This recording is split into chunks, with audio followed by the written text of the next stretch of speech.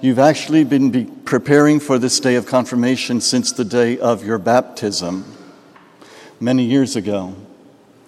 So first I must ask, raise your hand, how many of you have been baptized, you confirmation students? Yes, every hand must be raised, because in order to be confirmed, you first must be baptized, a baptized Christian, a baptized Catholic. Because that is when you entered into your very special relationship with Almighty God. You know, when you are born, you have a physical relationship with your family, your parents, brothers and sisters, aunts, uncles, grandparents. And at baptism, when the water is poured over you and the words are pronounced, I baptize you in the name of the Father and of the Son and of the Holy Spirit, you are then adopted into another family, a second family, and that's your spiritual family, which is the church. And in that family of the church, of course, you have many, many brothers and sisters. The whole body of the Catholic Church throughout the whole world. So we can truly say you have about 1,300,000,000 brothers and sisters in the spiritual family of the church. And we can also say that all of you are adopted children, adopted sons, adopted daughters into God's family of the church.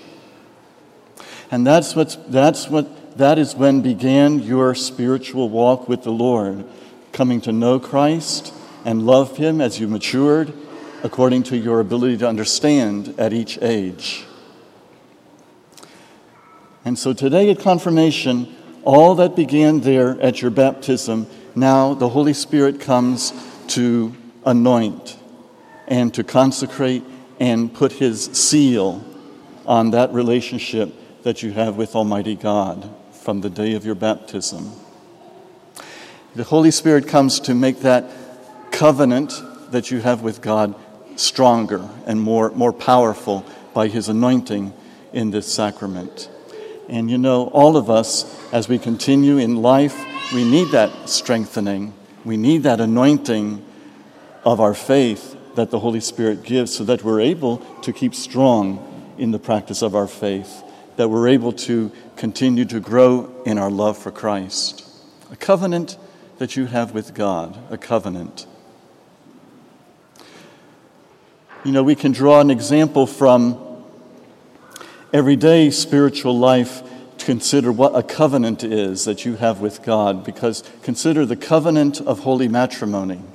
A covenant is where a man and woman share their lives completely with each other, with the blessing of the church. And they become one, sharing their lives completely with one another. That's a covenant.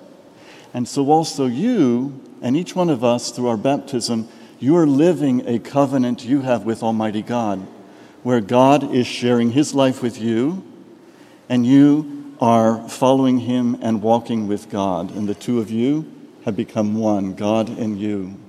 He's living in your soul, and you are living in Him. And that covenant relationship is what today is going to be anointed and sealed and strengthened.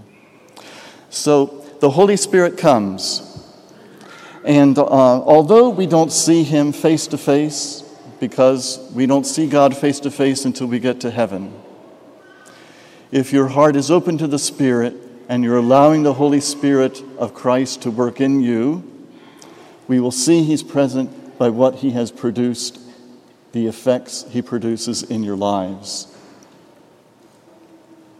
So that if you are living, for instance, the fruits of the Spirit, if He's producing these fruits in your lives, for instance, patience, love, joy, peace, goodness, forgiveness, kindness, chastity, self-control. If you're practicing those fruits of the Spirit, will be able to then reason back and say, yes, the Spirit is present. And this confirmed Catholic is allowing the Holy Spirit to work in his or her soul, because we see what the Spirit is producing. Holiness in your lives, to become holy, just as God is holy. That's the job of the Holy Spirit, in fact, is to make you more like Christ, according to the special talents that He has given to you, according to the special gifts, and each one has different gifts, but using those gifts in holiness to serve God and to serve one another. Holy Spirit transforms you to make you more and more like Jesus Christ. You want to be a representative of Christ here in this world, and a faithful, effective representative of Christ in this world. Let me give you just a few examples before we continue to celebrate the sacrament of saints who have really allowed the Holy Spirit to work in their lives, and think you are receiving the exact same Holy Spirit that they received. And you are made of the exact same flesh and bone that those saints are made of. So if they can respond in an extraordinary way to the Holy Spirit, why not you? Think of Maximilian Kolbe, the Franciscan friar who in that Nazi concentration camp gave his life to stand in the place of another man who was scheduled for execution. Where did that extraordinary act of generosity come from on his part? But from the Holy Spirit, helping him to go beyond what we think is humanly possible, to offer his life in love, out of love for Christ, to offer his life in love to another person. Because he said to the guards, let this man go free. He has a family, he has a wife and children, people who are dependent upon him. I don't have a family dependent upon me. I will stand in his place. And sure enough, Maximilian Kolbe was murdered. He was put to death. He did give his life. And the Holy Spirit inspired him in love to offer his life. And I think also of another saint going back further in history, of St. Francis of Assisi. It was a time of much materialism in the 1200s in Italy, and Francis had a very promising, lucrative life for himself, entering into his father's merchant business, and he gave it all up. In fact, he didn't have anything to wear except one tunic on his back, and he even had to beg each day from the townspeople the food that he was going to eat that day. Devoting himself to a life of poverty in imitation of Jesus, out of love for Christ, to show the people of Assisi there's something more than material goods. There's spiritual goods that are more important that we have to be following. But where did he receive that ability to be so generous with his life and so trusting in God to provide for him? The Holy Spirit. Holy Spirit makes it possible for us to do extraordinary acts of kindness, extraordinary acts of love and service to others, even going beyond what we think might be humanly possible. Holy Spirit can do it. Holy Spirit can do it in your life too. If you say, yes, Holy Spirit, challenge me to do more. Challenge me to follow Jesus faithfully and to be extraordinary in my love for others. And one final example, the Blessed Mother. There she is standing at the foot of the cross on Calvary as her son is being tortured to death on the cross. Now, a mother's love is very strong, but there was something also more at work there in her, to stand the pure, immaculate, sinless, holy, innocent Virgin Mother of God on that hill of anguish, hatred, anger, violence, vileness, as Jesus, her son, was being crucified.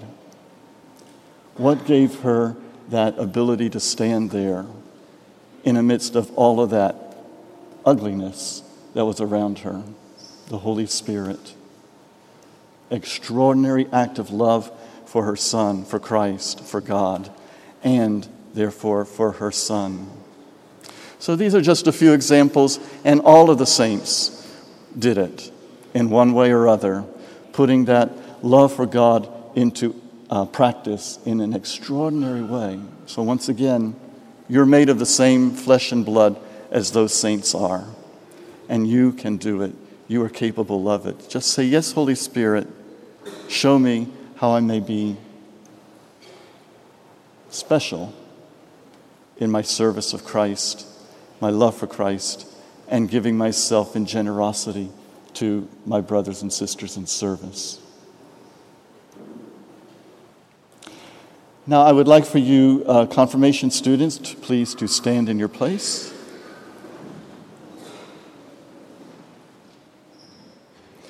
So when you were baptized and you began to live your covenant with Almighty God, on that occasion your parents and your godparents made the profession of faith for you. And today, though, you are old enough to speak for yourselves, and so I'll ask you to renew those promises of your baptism by responding, I do, to each of these 5 questions that I'm about to ask you. And as a sign that you are ready to take on this responsibility of confirmation, I ask that you respond with a strong and a loud I do to each of these 5 questions. Confirmation students, do you renounce Satan and all his works and empty promises? I do. Do you believe in God, the Father Almighty, creator of heaven and earth? I do.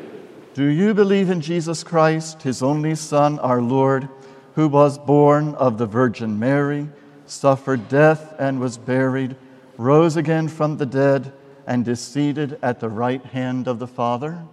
I do. Do you believe in the Holy Spirit, the Lord, the giver of life, who today, through the sacrament of confirmation, is given to you in a special way, just as he was given to the apostles on the day of Pentecost? I do. Do you believe in the Holy Catholic Church, the communion of saints, the forgiveness of sins, the resurrection of the body, and life everlasting? I do. This is our faith. This is the faith of the Church. We are proud to profess it in Christ Jesus our Lord. Amen. Dearly beloved, let us pray to God, the Almighty Father, for these, his adopted sons and daughters, already born again to eternal life in baptism, that he will graciously pour out the Holy Spirit upon them to confirm them with his abundant gifts, and through his anointing, conform them more fully to Christ, the Son of God. Almighty God, Father of our Lord Jesus Christ, who brought these, your servants, to new birth by water and the Holy Spirit, freeing them from sin, send upon them, O Lord, the Holy Spirit, the Paraclete. Give them the spirit of wisdom and understanding, the spirit of counsel and fortitude, the spirit of knowledge and piety. Fill them with the spirit of the fear of the Lord, through Christ our Lord. Amen.